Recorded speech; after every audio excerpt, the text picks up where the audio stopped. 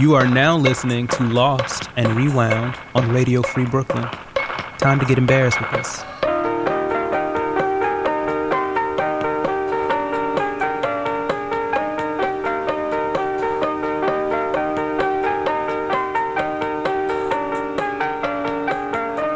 Hello. You made it. I was so happy you joined us. Oh, it's going to be a great hour of Lost and Rewound on Radio Free Brooklyn. My name is Elann Danziger. I am the host and producer for this program, in where we dig deep, dig real deep, like down below the crevices of what is known, so that we can listen to the old sounds from your yesteryears and learn a little bit about who we used to be, connecting the dots between then and now, if there are even any dots at all in the first place. We'll have to find out. Because if you want to be on the show and find out what kind of dots you've got, you could do so. We'd love to have you on and receive any of and all of your curiosities and inquiries. Lost and Rewound at radiofreebrooklyn.org is the email address you can do to reach out to us. You could download the Radio Free Brooklyn app if you want to listen on the go. You should. Radio Free Brooklyn app for Android at the Google Play Store for Android or the App Store for iPhone. We are streaming live all the time, and there's already like 90 other hours of show that exists on a weekly basis here on RFB.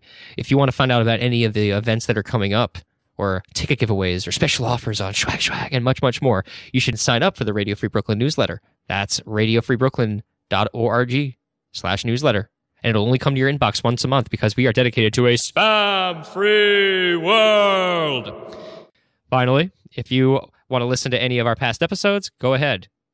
Do your worst and find all the previous episodes that you can. There are so many to choose from on SoundCloud, iTunes, Spotify, or Podomatic. And if you go to our profile page at Radio Free Brooklyn's site, that's radiofreebrooklyn.org/LAR, you can see the megaphone drop-down player below our info and look at all of our past episodes. It's a pretty neat player. And this is going to be a neat show that's going to eventually be archived on Megaphone alongside all the other platforms just mentioned. So I'm going to shut up, and we're going to get going on another edition of Lost and Rewound. Let's go!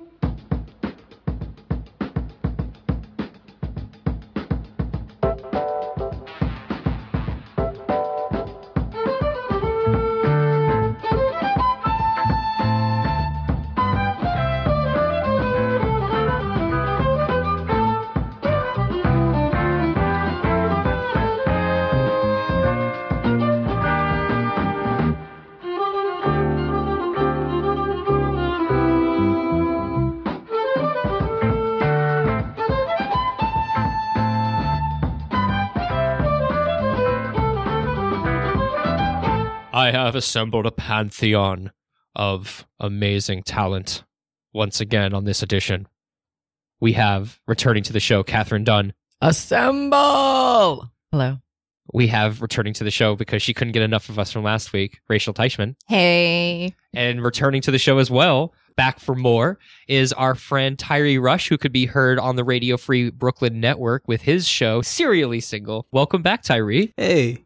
I'm trying to figure out like which hero am I in the Pantheon? Which hero are you in the Pantheon? I feel like the obvious choice would be Falcon, but I don't really like heists or anything. So maybe I am. How is that obvious then? I don't know. No. Wait, because you don't like heights. Well, I don't think that like bird behavior would be like the thing that I associate my herodom with, right? Because isn't Falcon like he just talks to birds? He's like Aquaman, but like with birds. God, you just brought something back I haven't thought of in years. When I was in kindergarten, one of my first superhero ideas was Lark. Lark. That was his name. His name was Lark. What? Does he just creep invisibly? Yes. Is Lark a lurker? Is that his... I mean, I didn't even know what lurking was. Skylark? Like, what's his thing? Oh, I don't know. I was 5. I think I just was deciding to pick a cool bird name. Yeah. It was like Lark. But aviary interest was not for me, even with a bird book in the house. What about you guys over here? What kind of superhero did you come up with, or did you gravitate towards?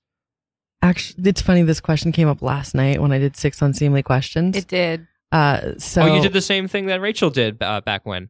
Yes. Did you win the $5? No, but I did receive $5. It was very clear that it was not for my appearance in the show, but I will say that it was in fact for my appearance in the show because no one could stop me from saying it. But no, I did not. The question was superhero, and I instantly thought Catwoman. And then I was like, oh, why didn't you say that? Because Victor had called me out about, like, somebody called in from Camfrog to Dunsun on a Saturday, and they were like, why is Trixie Star, that's me, evil? And Victor said to this person named Arby, or nicknamed Arby, layers of nickname, Arby, that I wasn't evil, that I didn't perceive myself as evil. I'm a misunderstood villain, basically. Like an anti-heroine. I guess so, yeah. That I'm a villain because you see me as a villain because of the things I do, but my heart is like, or what? It wasn't that my heart is in the right place. He said it so brilliantly, and I can't repeat it because I forget how he said it. But if you listen to Dunsun and the archives of Dunsun right here on Radio Free Brooklyn Saturdays at 3, you can find out what Victor Varnado actually said. I was praying you were going to say Wonder Woman. Yeah, I really wanted you to say Wonder Woman. But then I'm like, am I saying that because we just got the costumes? I'm like, no, but I really love her lasso of truth. Like, so all these things are running through my head, and instead I just kind of like froze. Instead of saying like, I don't know, Catwoman, Poison Ivy. But then he would have called me out for being exactly what he said. Low-key, Catwoman and Poison Ivy, they are villains, but like, they're strong women. That's why they're villains. You want to go there? I'm kidding. Poison Ivy is like a eco-terrorist, but like all of her like plots are that I'm trying to save the environment from you fucking assholes who keep polluting it. Yeah. She is not a villain. And Catwoman's just like, I don't want to participate in this patriarchy that won't allow me to have things. So I'm going to take them myself. Rachel, what about yourself? Were you an anti-hero, a villain, a hero? Who did you empathize or sympathize with effectively? I've always loved villains. But if I had to create a superhero, it would always be a mind-reading superhero. I'm into psychics too. Yeah. And it would always be a man. It was always a different name. Like every once in a while, I would create a superhero, and it would always be some sort of psychic powered thing, and it would always be a man. Always. But in like the real life world, I'm more of a Spider-Man person. Okay. And Wonder Woman. Yeah. Man, that'd be a fucking amazing team right there. Cross ropes. Yeah, that would be amazing. Yeah, exactly. Yeah. I guess I just love ropes. That's what it comes down to. Ooh, yeah. I see. You're sharing so much with us. This is a very expedited amount of sharing that you've been doing on these last 2 weeks, Rachel. You think so? Expedited sharing. Expedited sharing. Tyree, what about yourself? Your involvement in the arts growing up, did you really gravitate towards, creating a superhero and performing maybe as that superhero? Yeah, me and one of my good friends in elementary school, and I went to like a very small school, kind of like you. In Georgia, right? Yeah, in Georgia, where we were like a class of 12. So we made a comic book and all of the characters were based on kids in the class. Oh, good. Yeah. Okay. I'm ready for this. Yeah. So it didn't last long because I think some kids like kind of told on us they didn't like the way that they were being represented. Sure. Okay. But it was, it was my first foray into kind of, I can like write things and they can have parallels to people in the real world, or people will like understand it that way. So, yeah. And I did all the writing, he did all the art, and we just kind of did that for like, until we got into middle school and got more concerned with like being on MySpace and shit. So, yeah. Well, yeah, once MySpace comes around, you don't have to worry about it. You can just make a profile page for your character. Exactly. I actually created a world with somebody of superheroes. Oh, you're like William Blake out here. No, it was like a whole world. They were not so superheroes. They're kind of like, they had like mundane-ish powers, or like they weren't mundane, but they just weren't so super. Like a former child superhero. Yeah. Who's now just a pothead. But that was like his creation. But I created the female characters because he couldn't write females. Right. Naturally. So I can tell you those characters. One of them is named Annie, which is short for Animalina. Right. And she can talk to animals, but they don't take her seriously. So she knows what they're saying. She can translate them. Obviously, the actors playing her would have to do a lot of voices, but they don't take her seriously. Another one that I really like is If. If everyone just took 1 minute to really think about what they were, you get it. Yeah. But it stands for invisible feminist because as she gets angry, she becomes invisible. Interesting. Because women aren't seen and taken seriously. Boom. Yeah. I got you. I synchronized booms. Thank you. Tyree, but you only heard the man say it. He's waiting for that. Tyree, you're Thanks for the setup. Talking about writing. Tyree, you're talking about writing in this journal with a friend. Who is the friend? It was one of my close friends in elementary school. His name was Jamal. He was like one of the best artists I ever met in my life. And like, kids, like we all watched Dragon Ball Z and like Gundam. I hate Gundam, but like I watched it and like watched it. Yeah, I hate watched it because it was just so boring. It was always just like some James Bond dude with like a maid who was also a robot, and then like was somehow like a robot with guns and shit, but was completely useless and like a damsel in distress all the time. And then he had to get into this like giant ass Power Rangers like Gundam suit to like fuck up the world. Sounds like anime. Yeah, it's just a lot of inconsistencies there. But you were on the writing side. Yeah, I was on the writing side, so I kind of just came up with the concept and the storylines, and that's really why we got in trouble, because it was just his art. Like his art itself was great, but I was like kind of creating these stories. Like I think one of the kids in my class, one of their parents is on drugs, and like I incorporated that into the comic, and then it was just like, okay, no, you got to stop this now. That's your voice? No, this is my teacher like talking to me. Like a lot of my childhood was like me trying to make sense of the very adult things that was happening in our world through like creativity and it being shut down by the powers that be. Relatable. Yeah. You had siblings, right? Yeah, I'm one of 6. I'm a middle child. You're a middle child and of that's 6. Also why I probably got away with this, because my parents had more children than they had hands. And it was like to beat you with. Exactly. And just like to even pay attention, like I grew up in a house where if you were reading a book, it did not matter what the book was. You're reading, so it's good. So like I was reading like a lot of Bret Easton Ellis. Wow, yeah. As like a fucking 8-year-old, and my parents were just like, American Psycho. Yeah, like fine. Sure. Yeah, the rules of attraction. Go for it. Keep reading. And yes, so I was just like. Meanwhile, you haven't even hit puberty yet. Yeah. And you're like, well, this is and I'm amazing. Like, so people rape each other, and sometimes like you're into that, and so yeah, like coke is a thing that we all do. So yeah, I grew up very fast in that regard because I was just being fed the literature way too early. And your older siblings, how did they influence you in your ways in terms of creating? Well, funnily enough, my older brother and sister, we were in a gospel group together. So we would like sing every Sunday and like write songs and practice and perform. And it got to the point where like I would leave school on Friday, like elementary school, and we would go drive to like Mississippi or Alabama and like do these shows and then like come back and have to be in school on Monday. But like they were constantly practicing. We had to work together to like write songs and create like a performance. So they taught me a lot about like singing and showmanship and I guess breath control because yeah. That's always a big thing. Yeah. People don't know how to sing if they can't breathe. Exactly. So for this hour, we are actually putting the spotlight on you, Tyree. You did bring some clips with I did. you today, and one of them is of the music variety. But a little more backtracking before we get to play the first clip, which is of the musical variety, and it is something that is not of the gospel kind. But it's more definitely secular. What what were you listening to in the tape deck or the CD player after gospel was not such a prevalent force in your life? So we broke up the group because my brother and sister are like older, like 2 or 3 years older than me. And they were like, no, we don't want to sing gospel music. My brother wanted to rap, and that got me into listening to rap. And my older sister was like on her path to becoming a social justice warrior. I started kind of like listening to my own type of music, and I was very into indie rock at the time.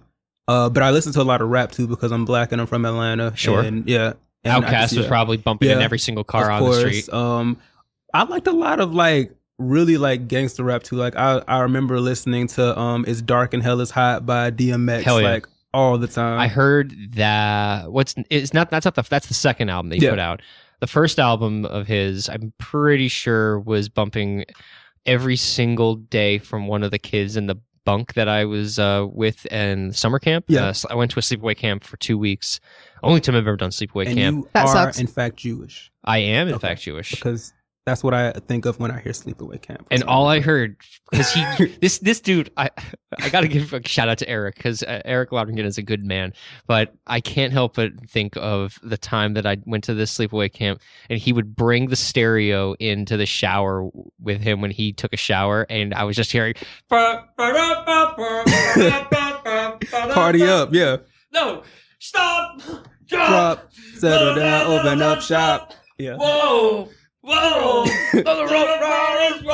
He's like, he's taking a shower like during the summer. We're like 15 to 16. I'm just like, I hate this music. Like, for some reason, DMX really grated on me that summer just because he played it to death. While you washed your balls. Well, I washed my balls. And you're like, yes, I'm power washing my balls. That's the perfect song to wash your balls, too. Yeah, because it's like literally stop, drop, settle down, open up shop. Right here. Like, it's telling you to get into those crevices. Like, really, wash. Yeah. And young men need that. I find that young men, I went to a boarding school, by the way, so like community showers. I find that people are not bathing as well as they should be. Oh, dear. You got to wash your balls. Yeah. You got to wash it. You got to wash your legs. You got to wash underneath your feet. You got to get in the crevices, get your pits, the back of your neck. Yeah, it's just a lot of things behind being the missed. ear. I once seen a dude just like straight up chest. That's all that got wet. No. Yeah. No. I think. Oh, God. I know those people. I've seen them. I smell them on the subway. Now I know. Because I'm like, how? How the fuck is this possible? You shower. Your body starts to make cheese after a while. Oh, God. This just reminds me of another rap song by one of my favorite rappers, Del the Funky Homo Sapien, based out of Oakland, California. Where deodorant? Okay. Basically, he said, you gotta wash your ass if you must. You gotta wash your feet if you must. You gotta brush your teeth if you must, or else you get funky. Bay Area rap is so like. By the time I got to high may have school, a few different words that were. Send the links to me. I need this song in my. It sounds amazing. I love it. Yeah. Do you know the wear deodorant one? Read a book, read a motherfucking book. Wear deodorant. There's more, but I can't say it. So what inspired you to create this first song, Tyree? Oh, yeah. So this first clip, which is of a song. Gotcha. So to backtrack a little bit, after the whole Christian group thing fell apart. How old are you in this clip anyway? That I am 18. 18. Because I'm applying to college. I'm applying to like all of the music colleges across the country. NYU, Tisch, Frost at Miami, Drexel, just all of the music schools. I'm trying to be a musician. And I had to send an audition song in. So my brother, who was like rapping but not quite rapping yet, he was like just kind of producing and doing like side things. He produced a track for me. I went into like the band room at my high school and recorded this casually, didn't really think too much about the lyrics, was just like, I want to make like a kind of smooth pop bop that has a little bit of hip hop in it. It was not really reflective of the music I was listening to at the time. I was going to say, like, I personally feel inclined to ask, since you're creating something that's a very specific type of music, that there must have been one particular song that you had in mind when you were creating the feeling. So, like inspiration?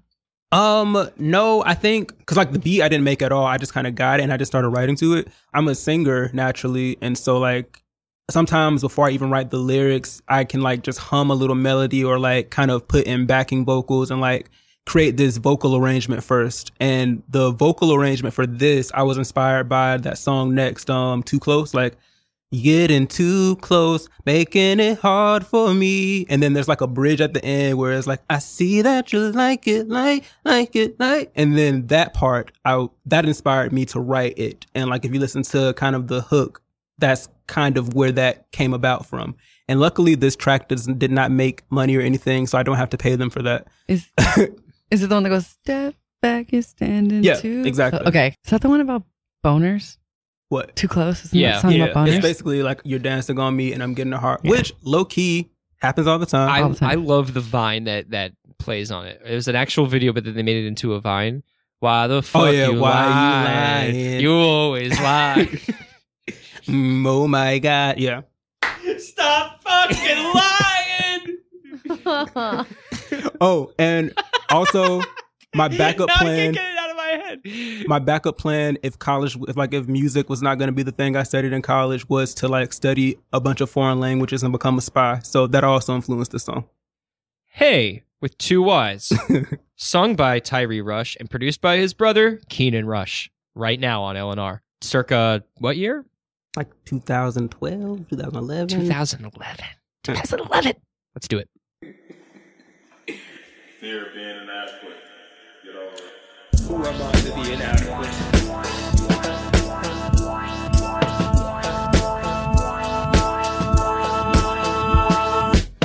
I put a chain on your love. I know you fall.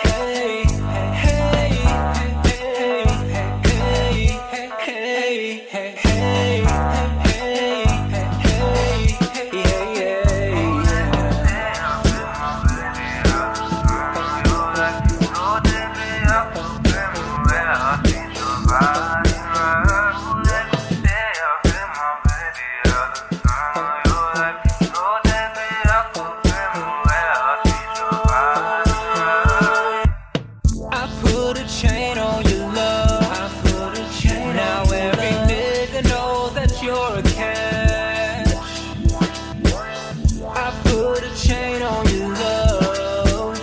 Another woman wouldn't even match. You don't have to worry about a damn thing. And I know you see it, you believe in this love, like a pretty ribbon in the sky. And I know you mean it when I see you cross the club, looking me straight in the eye. Why don't you say, hey, hey, hey, hey, hey,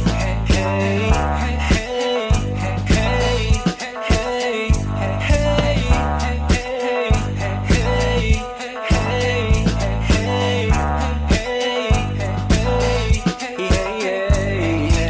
I get hypnotic with the melodic tune. I get exotic in the room, so I gotta knock you down soon. I found you when I think alone would love me, cause every time I see you, it feels like my heart ring. Nope, that's just my cell on vibrate. You make my heart beat like the drum kit hi-hat. My bad, I'm trying to Mac a game you. Just trying to say I like you, do you feel the same too? You know you want it with your man, so say throw me casa if you really need the plan. And not to be presumptuous because of who I am, but me and Romeo, well, we ain't never been friends. So what it is, you with the kid, I know you got some tough decisions, I'm just trying to be your pig and finger through your tresses of the island of Bahrain. And they ain't talking reefer man when I say Khalifa man. And that's when you get that Bahrain money, like that's a check, like shout out Bahrain, you know what I'm talking about? Like I mean, shit, when the last time you heard a motherfucker like, yo, yeah, you know what I'm saying, I'm about to, you know, treat my lady to Bahrain. Yes, exclusive tickets, you know, we got all the amenities and everything you need, nigga. Get that shit. I know I'm about to get that endorsement check. Bahrain on deck.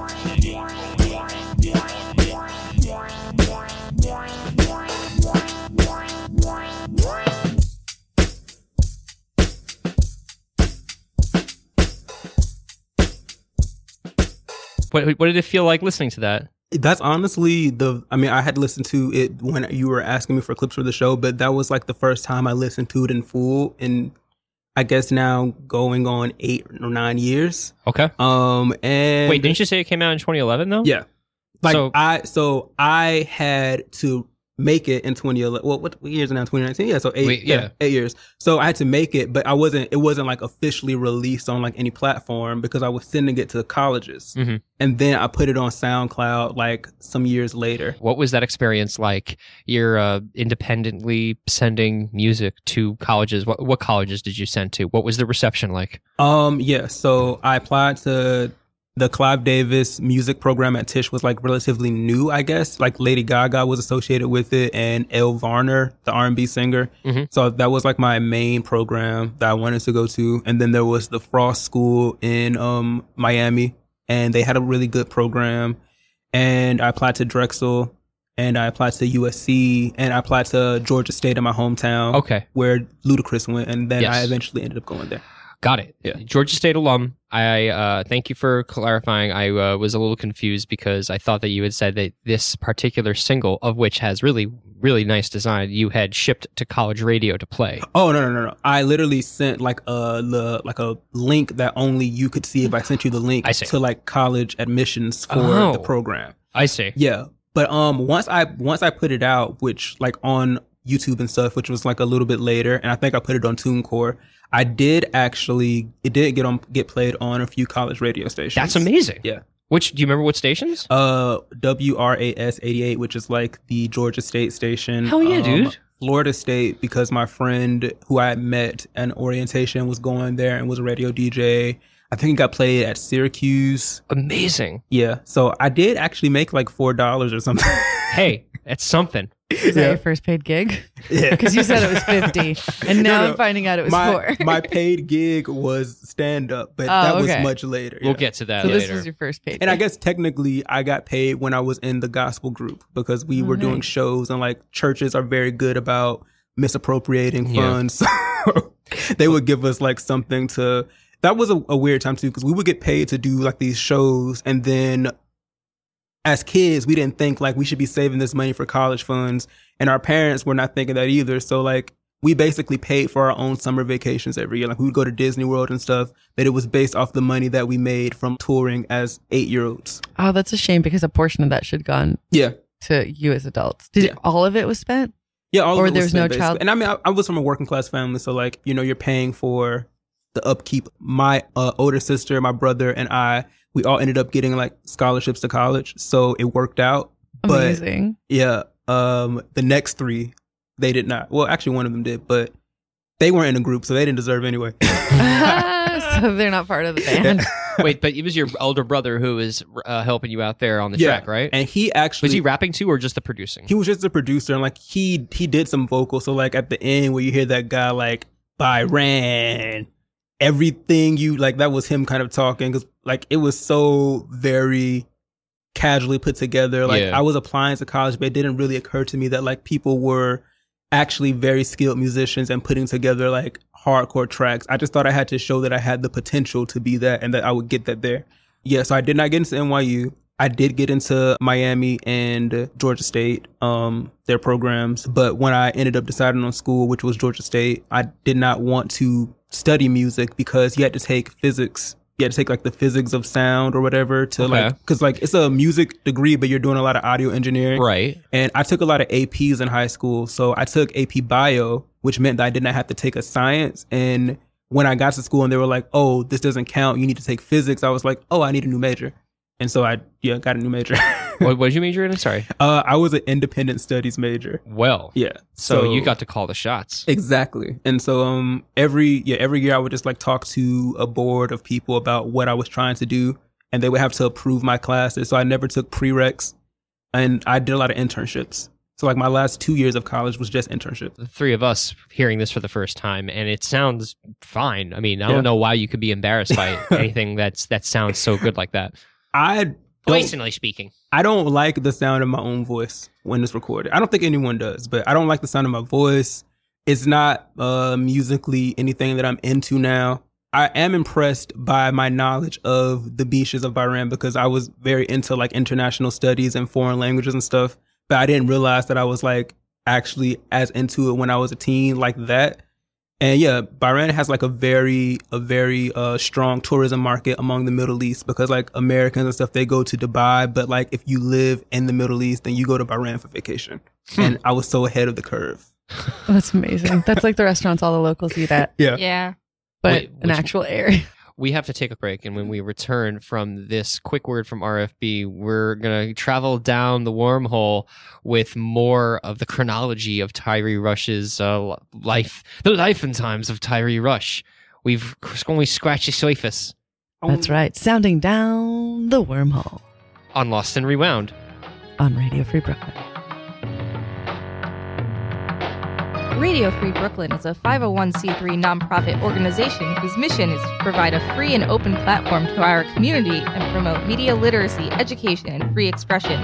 We rely primarily on donations from listeners like you. To help support our mission, we invite you to make a one-time donation or monthly pledge at radiofreebrooklyn.org/donate. Every cent helps us to continue to stay on the air. So please support independent community media by pledging whatever you can afford.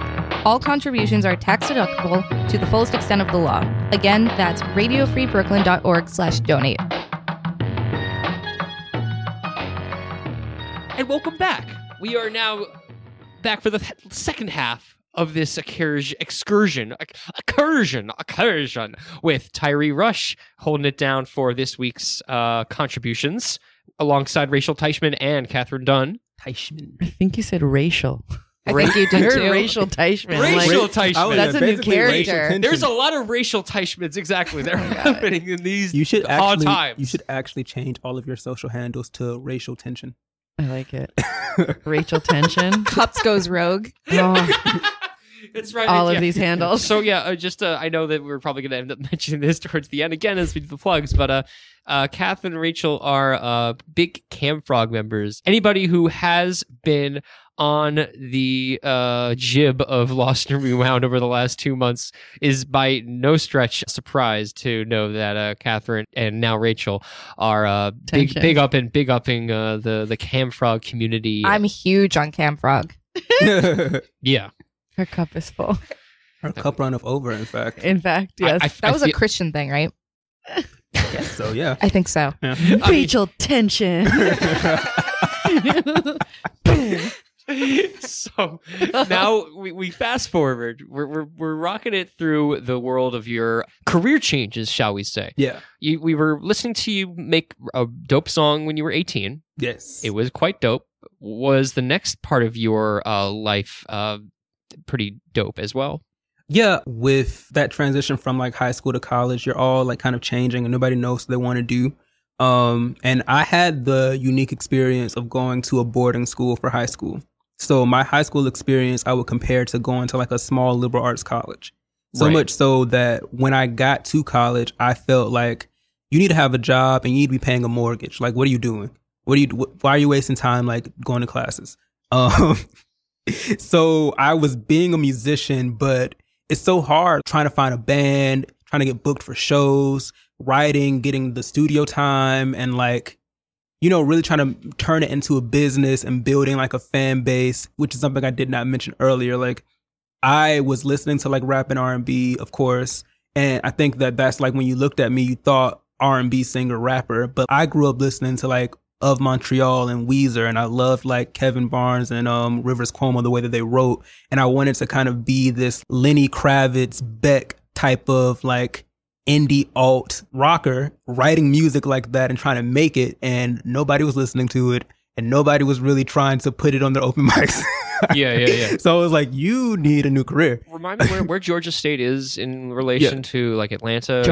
Georgia State is in downtown Atlanta. Is it downtown Atlanta? Yeah, it's literally Georgia State, the Capitol building where the mayor works, CNN, and the like football stadium. They're all like in a 5-minute walk of one another. There's just so much going on there. Yeah. Being heard, much less being seen, must be so difficult when there's so much action going on there. Exactly. Well, what made you decide to do music journalism? So I was networking and like trying to get out and do more stuff. And while I was not good at getting on stage and like performing and like, you know, I didn't have the work ethic to make that work. I was really good at meeting musicians, befriending them and having cool conversations. Or like I would run into somebody who worked at like one of the radio stations or worked at like a local label and was just getting around that way. I wrote before, but I never thought of myself as being a journalist. But my friend, Isaiah, was working for Reach Records, which is, have you heard of Lecrae, the rapper? Spell that.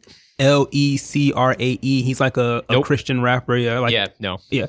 Anyway, so he was big at the time, and he was working with him, and his label was under Atlantic Warner Brothers. Yeah. And so he was working with them by extension. And he was like, hey man, I'm doing an event for this artist, 7 Streeter. She was working a lot with Chris Brown at the time. He was like, do you ever do interviews? And I'm very good at saying that I know how to do the job and then learning how to do it later because I want the opportunity. So I was like, yeah, I can do interviews. So this was your first interview with any major with any artist? person. Yeah. This was my first time speaking to any person on camera. Yeah. Okay. What was more daunting? Well, I guess we'll find out when we play the clip. Well, we have just the first 2 minutes to play right now to get a clue in, and we'll do follow-ups after. I hope you're smiling and looking at the camera the whole time. That's my hope. I did not understand, like, maybe you need to have like 3 cameras, so you have multiple angles. You need B-roll. Oh, so that one camera? Yeah, so it's like literally one camera. 2-shot. Yeah, straight on. Yeah, and also I didn't understand, like, you know, I understood doing research, but I didn't know that there was going to be a manager or a publicist around to be like, don't ask that. Or like her day-to-day manager like sat me down right before, like, so what do you plan on talking about? And I was like, we're going to talk. Just like, I'll shut the shit down now. What are you going to talk about? So I had to give her the questions. So it was very like, I got thrusted into something that I was not prepared for, but it was the best way to cut my teeth on it. And like, I was able to use that later on for like a lot of different jobs. Let's make it happen. Yeah. Hi, I'm Tyree Rush with Atlanta's Take, and I'm here with 7 Streeter. 7, how you doing today? Hi, hey Tyree. So 7, as you all may know, has got that single out now, It Won't Stop, with Chris Brown, off of her new EP, Call Me Crazy. But now, I actually just found this out. It's Call Me Crazy, but I thought it was just Call Me Crazy. There's a but, because you can't just call me crazy. So, why would they call you crazy? Are you like the crazy girlfriend type? I am not. I am definitely not the crazy type. But I feel like in relationships sometimes you you may be perceived that way, you know, just because you have a point you need to get across, or, you know, a certain kind of way you have to say something, you know. Your dude might feel like you're a little crazy, or your girl might feel like you're acting a little crazy. So that's why there's the but.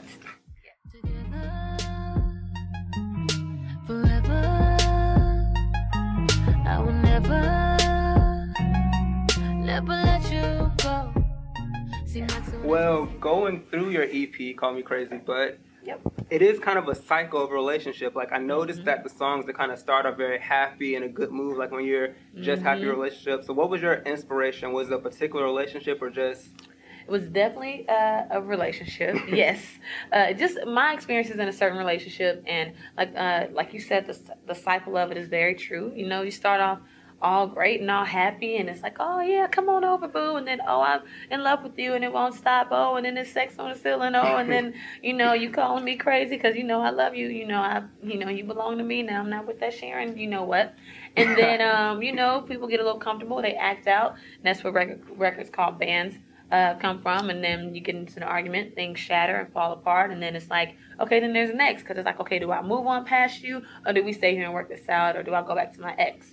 So I like how she just gave you the whole track it's like, it's definitely Where is this taking place? My friend was doing like an event for her. She was doing promo for her EP. Yeah. And they had it on our campus, which is why he asked me to like do the video for it. You look so nervous. Yeah. You at home listening you won't be able to see, but our man here is jittery, fidgeting, interviewing a very beautiful, professional recording artist.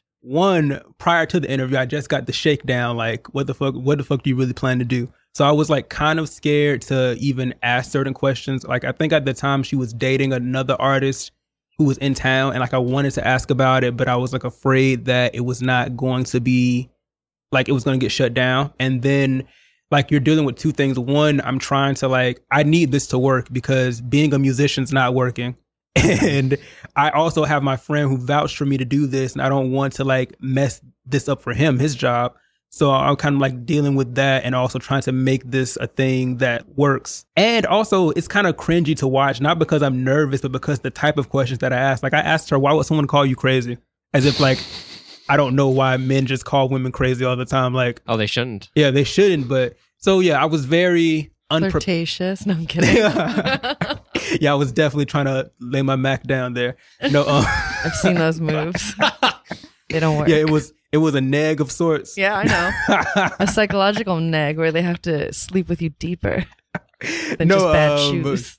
We had a really good conversation that was not recorded at all.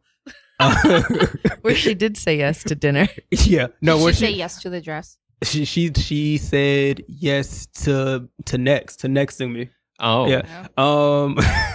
Actually, I don't know what she's doing, but shout out to her for even agreeing to do that interview. I got to do a lot more interviewing and like jobs after that based on this, because of like just the time that she was coming out and like how big her rollout was for the release.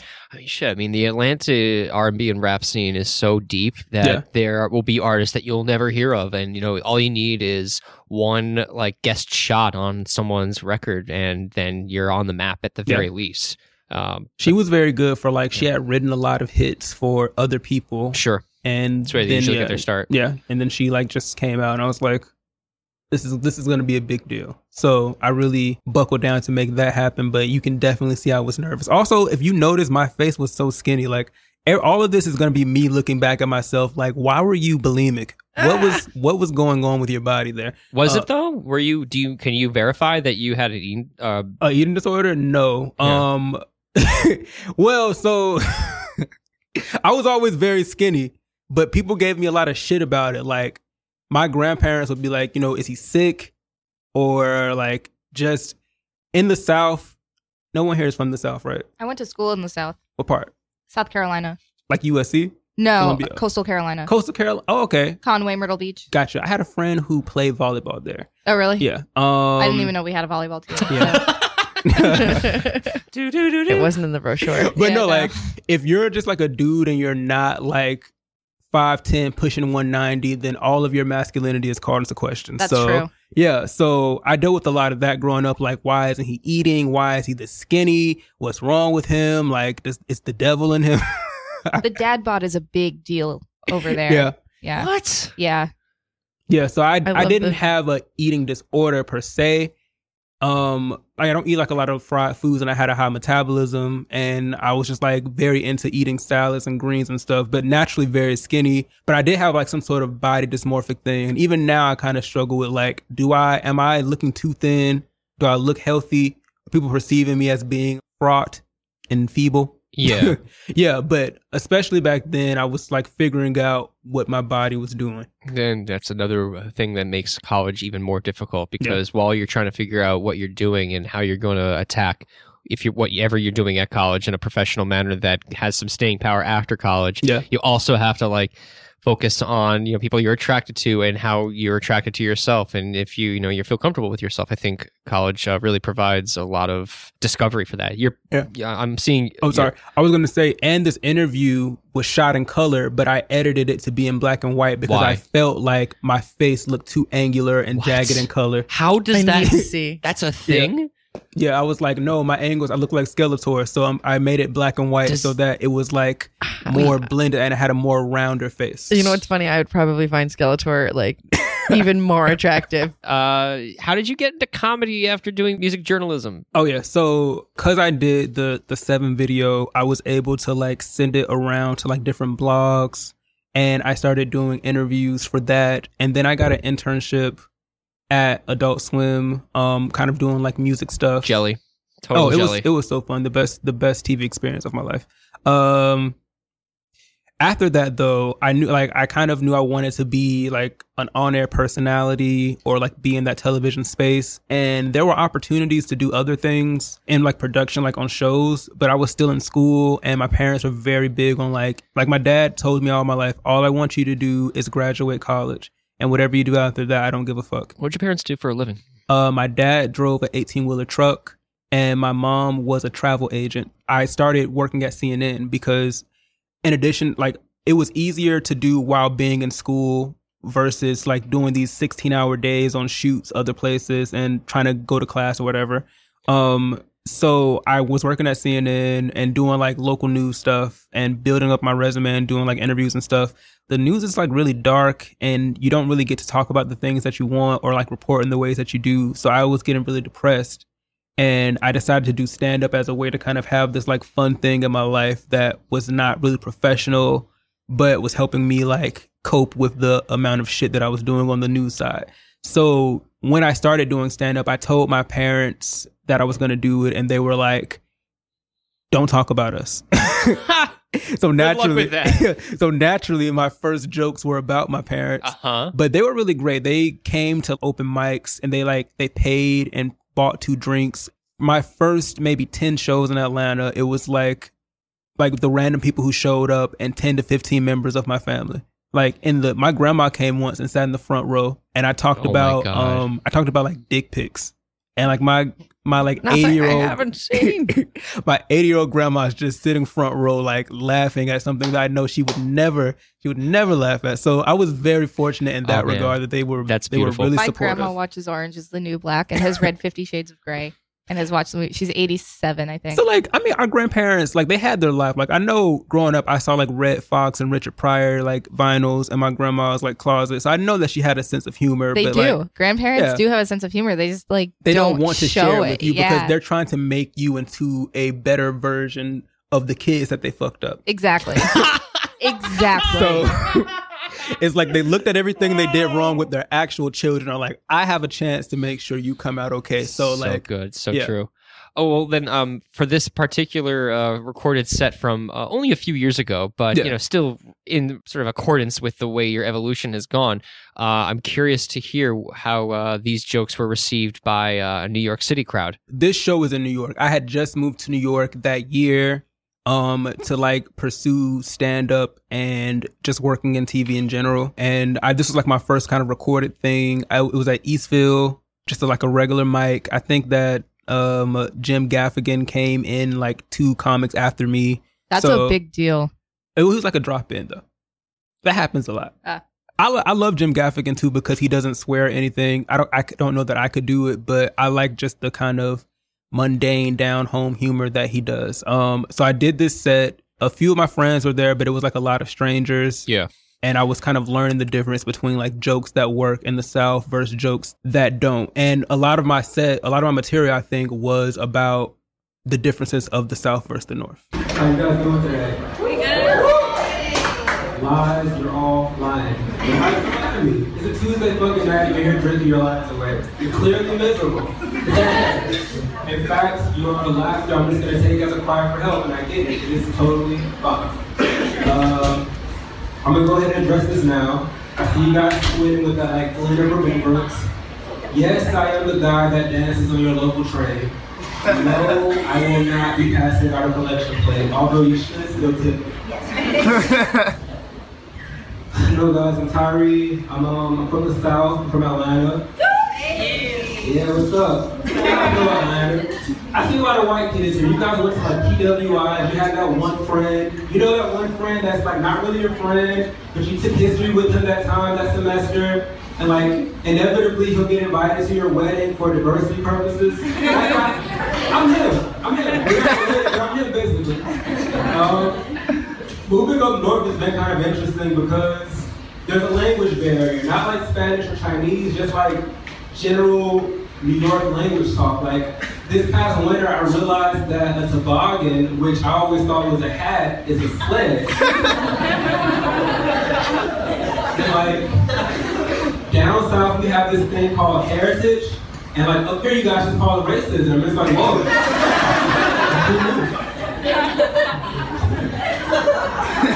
Not that New York isn't a racist city. You guys are some of the most racist people I've ever met. But it's just like, it's different. It's like a micro level thing. Like, recently I went to this boutique in West Chelsea, let's say, because I don't remember where the fuck it was.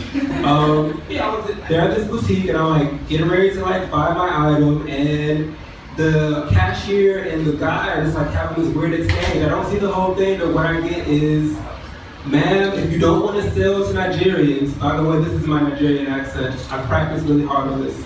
Ma'am, if you don't want to sell to Nigerians, all you had to do was let me know. I'll take my business elsewhere. And I thought that was weird because, like, how the fuck did she know he was Nigerian? Like, do you just walk around with, like, is like a distinctive Nigerian thing happening here? And so, like, the guy just, like, walks out of the building, and I have my item, so I walk up, and I give her a look like, yo, that was kind of odd, right? Like, guys are crazy. And then she looks at me and says, what are you, deaf? I don't sell to fucking Nigerians. What the fuck are you doing? That's a different sort of racism. The world, honestly, just has been a weird place as of late. Like, in my personal life, I'm like going through this thing with my dad. And let me clarify for you guys, black dads are different. You either like love them or yours abandon you as a child, and there's no in between. So like, I love my dad obviously because he was there, but he got married recently over April Fool's Day.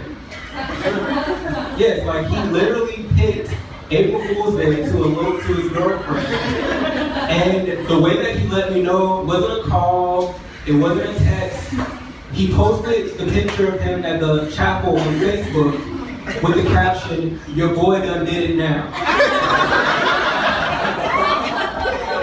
Like, nigga, did you drop a mixtape in the 80s? And it's not even like I'm upset about the wedding. Like, I think everyone deserves love. You know, my dad's old, he deserves to have sex on a semi-regular basis. But is it bad of me that I'm just like, so what's gonna happen with that will, Pop? Like, I don't even think my dad has much, like probably just his house, but I just want to know that, you know, this bitch isn't gonna get it. Selfish, I don't know. Your boy done did it now.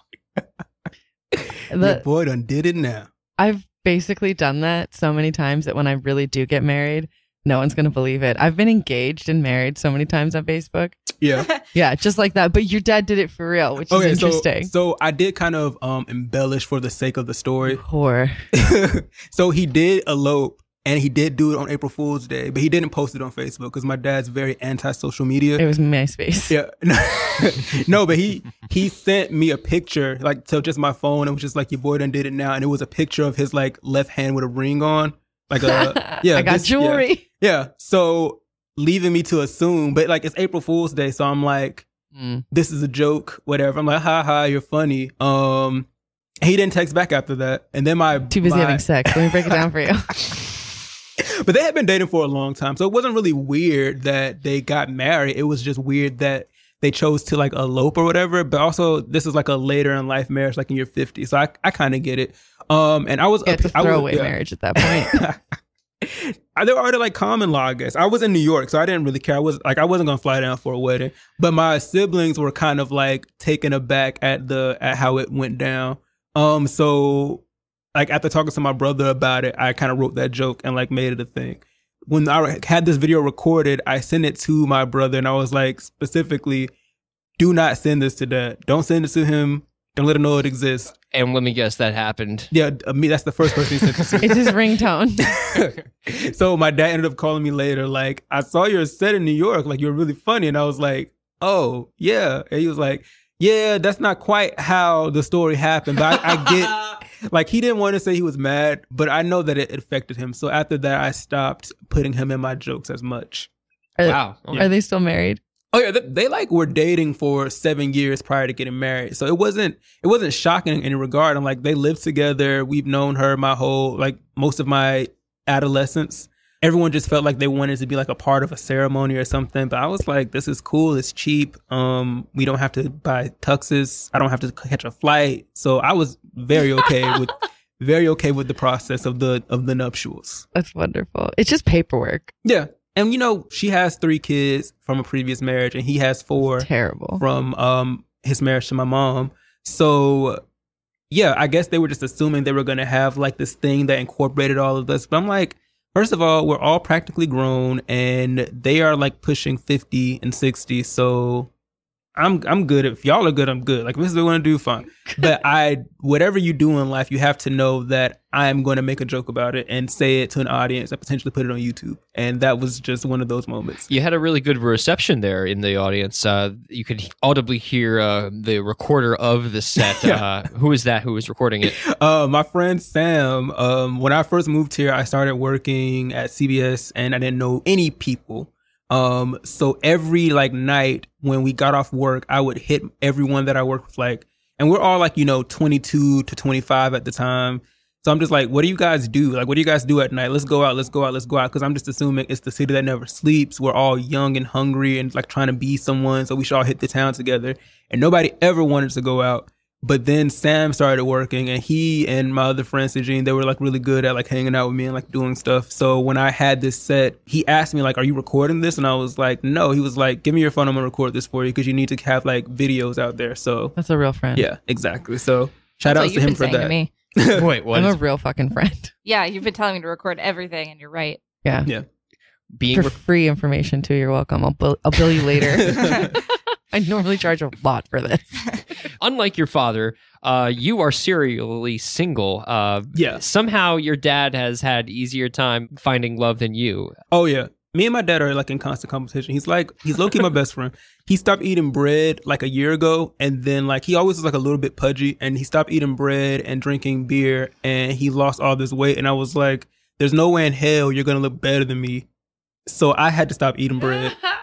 So now I'm not eating bread because I'm trying to have a better dad bod than my actual dad, which is really quite disturbing. But yeah, it's going well. It's going well. It's going well. I'm still skinnier. You're still Skeletor? Yeah, I'm still skinnier than him. I'm not quite Skeletor anymore. Okay. The plan is not necessarily to outlive my dad. I don't care if I die first. I just want to look better as a corpse than he does alive. So then die young, stay pretty. Yeah. Well, as much as it sucks, or maybe this doesn't suck for you, I don't know. I hate running, but that will get you abs. I used to run track, so I'm good with running, and I like do planking and stuff. Run and do core exercises and eat and stay single best. And have casual sex. That's also good cardio. Yes, that will also help. Yeah. That will also help. Sorry to go on that tangent. I'm really passionate about fitness. This. Definitely.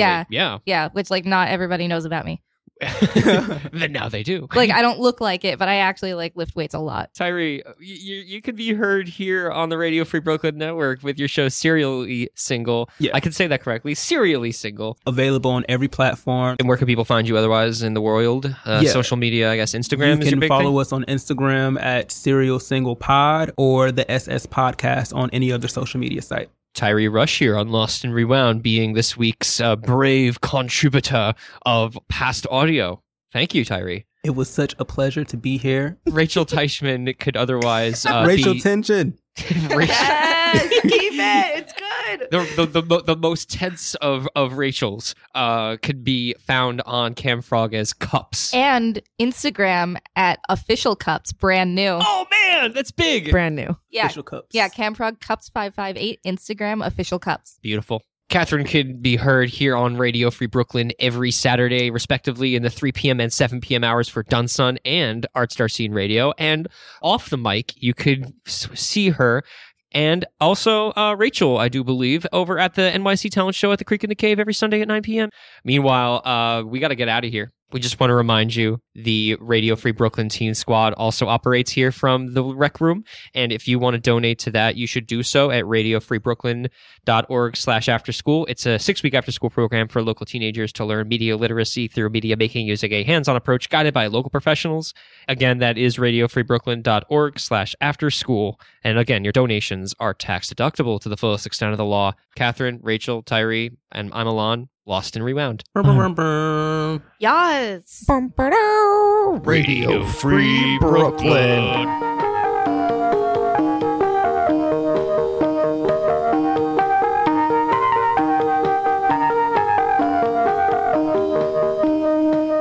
Let's show this clip. That was great. Now so is this. All right. Okay. That's wonderful. Transitions. Transitions. Transitions. Can we say it all together at the same time? Transitions? Yeah.